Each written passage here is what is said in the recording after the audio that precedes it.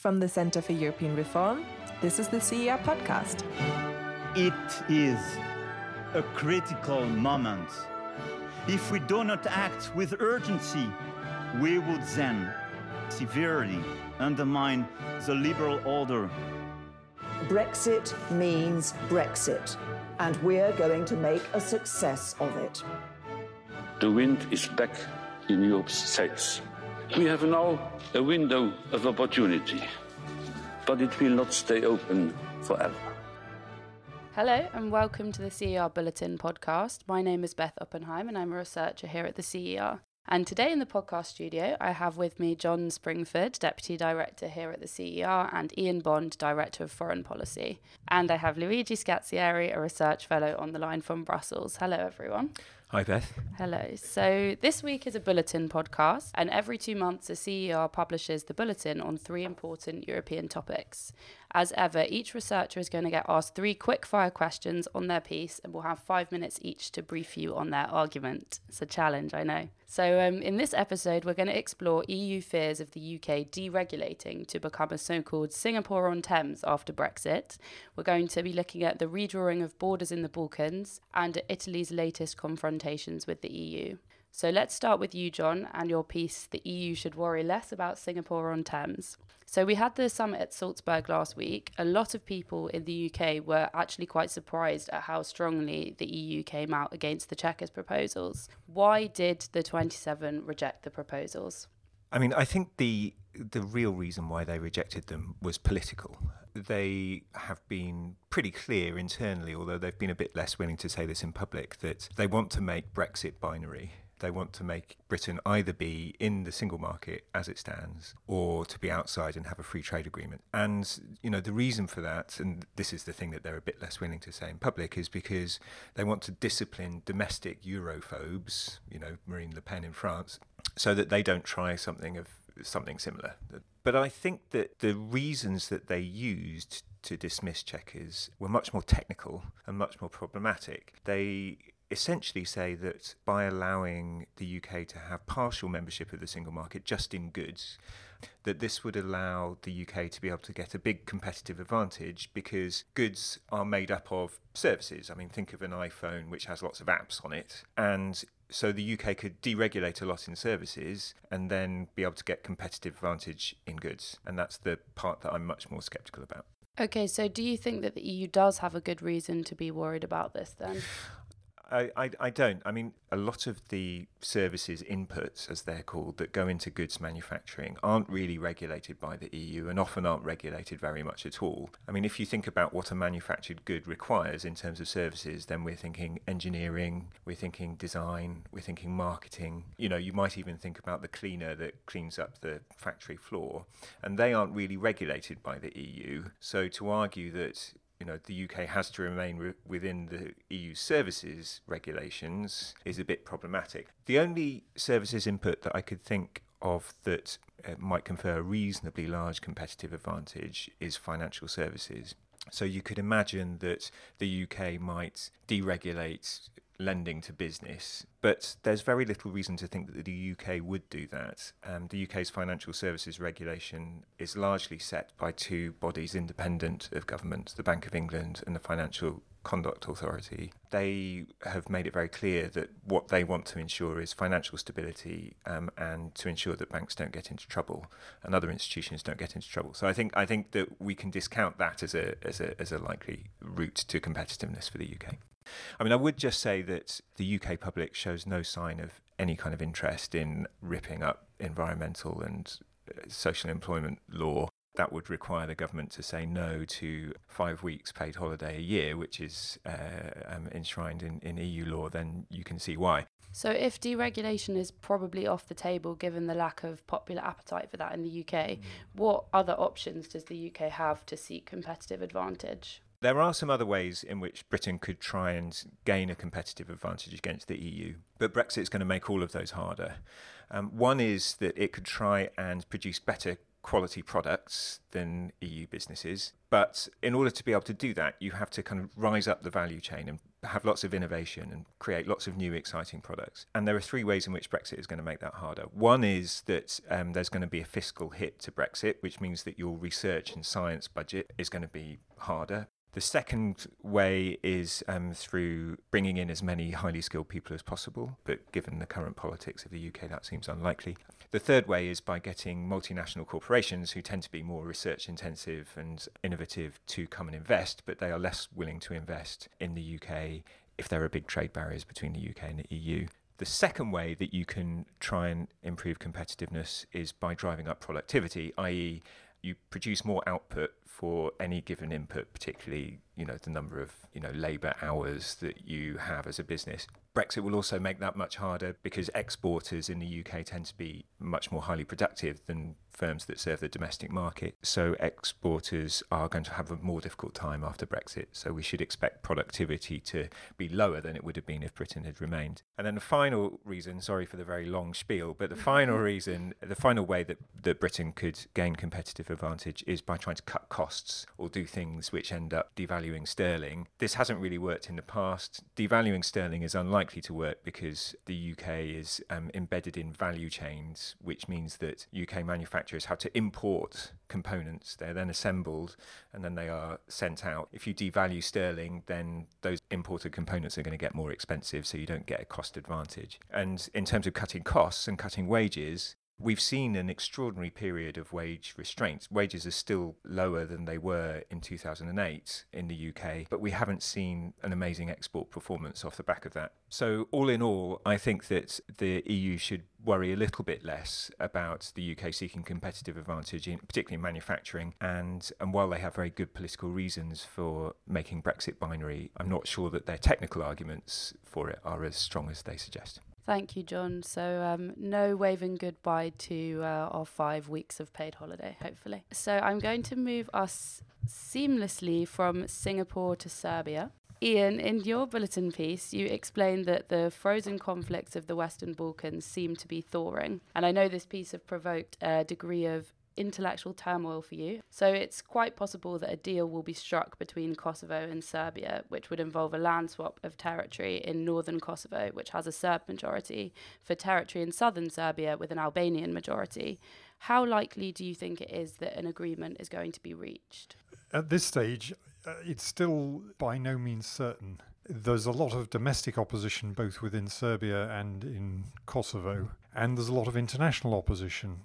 Germany is against it, the UK is against it, so it may well not happen, but it is one of the most interesting developments that's taken place in the Western Balkans in the last decade, above all because the Serbs and Kosovars are doing this for themselves. They're not having a solution imposed on them by the international community. So when this idea was mooted in August, you told a journalist that changing borders in the Balkans would be like sticking your hand in a hornet's nest. Have you changed your mind? Well, up to a point. I mean, there are a lot of people who have spent a lot of time in the Balkans who are very, very worried about this. They're worried because you have a situation in Bosnia where you've got a very dysfunctional state with ethnically based entities within it, and the Republika Srpska, the Serbian entity, has always wanted to get closer to Belgrade and further away from Sarajevo, from the national authorities. And there are many people who say that if there is a land swap between Serbia and Kosovo, then Republika Srpska will say, well, you're creating two mono-ethnic states. You're not, but actually that's as good an approximation as any. You're creating two mono-ethnic states in the region. Why should we have to be in a multi-ethnic state with Bosniaks and Croats? So that's definitely a risk. And then in Macedonia, there is a risk around the Albanian minority who, in the early 2000s, almost launched a civil war, feeling that they were being discriminated against. That's something where the lid has been on it for well over a decade, almost 2 decades now. But again, there are people who say, well, if you have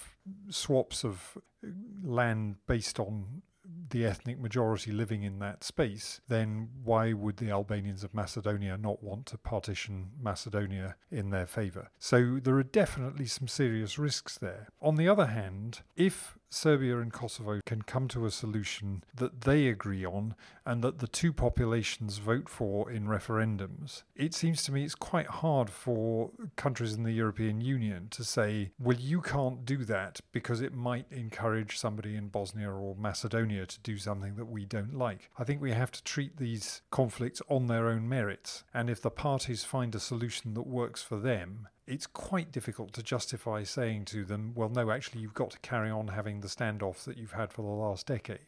So you said that there's some cause for optimism here in the sense that this isn't the international community imposing a solution. Do you think that the EU has a role to play, at least in supporting an agreement and minimising the risks involved? Yes, there's an important role for the EU to play, because the reason that the two parties are trying to find a solution is that it's the route for them to EU membership, and in the case of Kosovo, to being internationally recognised. There are still a number of countries, there are 5 countries within the EU even, which don't recognise Kosovo as an independent country. So for them this is very important. But for the EU, making sure that there are no spillover effects, negative spillover effects, either to Macedonia or to Bosnia is very important. And making sure that the rights of the remaining minorities, and there will still be minorities on either side of the new border, are protected. That's something where the EU has an important role to play. So I don't think it's going to be enough for the EU to say, well, let these guys get on with it, let them sort it out for themselves, and then we'll see. The EU needs to be actively engaged. It is a facilitator of the dialogue at the moment, but it needs to make sure that it has all the right pieces in place to buttress anything that the two of them can agree among themselves, and to stop any bad actors in the region making use of the precedent in a way that would destabilise other countries in the area. Brilliant. Thank you very much, Ian, for that very succinct briefing on a very complex situation. And now, Luigi, let's talk about Italy and the EU. It's been 4 months since Salvini's League and Di Maio's Five Star reached a coalition agreement. So what's happening now in Italy's coalition government? Fill us in. So yes, as you say, 4 months have passed since the government has been sworn in, and what we've seen is, in general, Rome taking a much more confrontational tone towards the EU, especially on migration, on the EU budget, and on the Italian budget for next year. But what's really interesting is that Matteo Salvini, who's the leader of the League, has driven the government's agenda because of his ability to take ownership of the immigration issue, which arguably is Italy's most politically charged issue. He's claimed credit for a reduction in the number of arrivals, which had actually been achieved by the previous government, and he has shown that taking a tough stance towards the EU works, in the sense that he has been able to force some member states to take in migrants that were on ships Salvini was preventing from disembarking in Italy. And as a result of this, the League has gained votes in the polls from about 17% in the general election to over 30% now. On the other hand, the Five Star has been forced to compete on less high-profile issues, such as the fight against corruption, the cost of politics, and implementing its economic priorities. And so far, it's just lost prominence, and in general, seems to be doing much less well than the League. So what about the Italian stance towards the EU right now, which seems to have turned rather hostile? Can we expect this hostility towards the EU to continue? I think so, because none of the issues that concern Italians and that the League and the Five Star use as political currency are likely to disappear soon, namely the disaffection that Italians feel towards the EU, this lack of solidarity, which they perceive largely due to the Eurozone crisis and to migration crisis, are going nowhere. So the Five Star is going to continue to try and push for an increase in social benefits, while the League will continue to push for burden sharing and immigration. Now, this, bear in mind, is all happening at the time when the number of arrivals in Italy, the number of asylum seekers landing in Italy, is extremely low. So the League's position is not motivated by a crisis, but rather by the need to make political capital. And actually, one of the really interesting things that's emerged in recent months is that the dynamic at the heart of the government is really one of competition. So it's a coalition which is very fragmented down the middle. Each party is, of course, pushing for its own priorities to be implemented, and this will be reflected in the coming fight on the Italian budget, where each party is trying to include their respective promises, although in some ways they have scaled back their economic plans. So, for instance, the League is no longer planning to implement a so-called flat tax straight away. This will be happen over the course of several years and of a much lower ambition. And the 5-star, their promised increase in benefits will also be rather delayed. That's interesting. So the competition that's kind of inherent within the coalition is generating conflict, and that sounds like that's not going to abate anytime soon. And in terms of the EU, is there anything that the EU can do to take some of the sting out of the coalition's rhetoric? Is this a case of better communication from the EU, or is there some policy recommendations that the EU should be considering? Well, I think better communication can surely be part of it, but the reasons I mentioned why Italians have become more skeptical of the EU are not going to be easy to address. In the sense, a reform of the Eurozone in a direction which would satisfy some of Italy's demands seems to no longer be on the cards. Macron's momentum has very much waned. And at the same time, migration, if we look at the whole burden sharing debate, there are huge fissures between East and Central Europe, which don't seem likely to be solved anyway anytime soon. So in a sense, that if there is going to be some progress, I see this to be more likely in the field of migration rather than economics, and this could take the form of some kind of permanent burden-sharing mechanism between a coalition of willing member states. So the same member states who have been taking in asylum seekers from Italy on an ad hoc basis could do so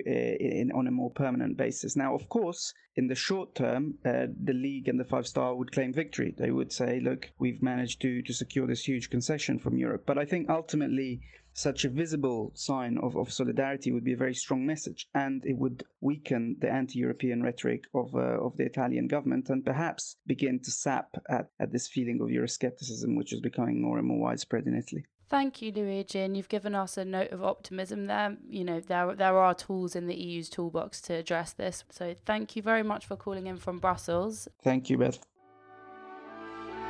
Thank you for listening to the CER podcast. If you have any feedback for us or want to leave suggestions for a future episode, then you can find us on Twitter at CER_EU.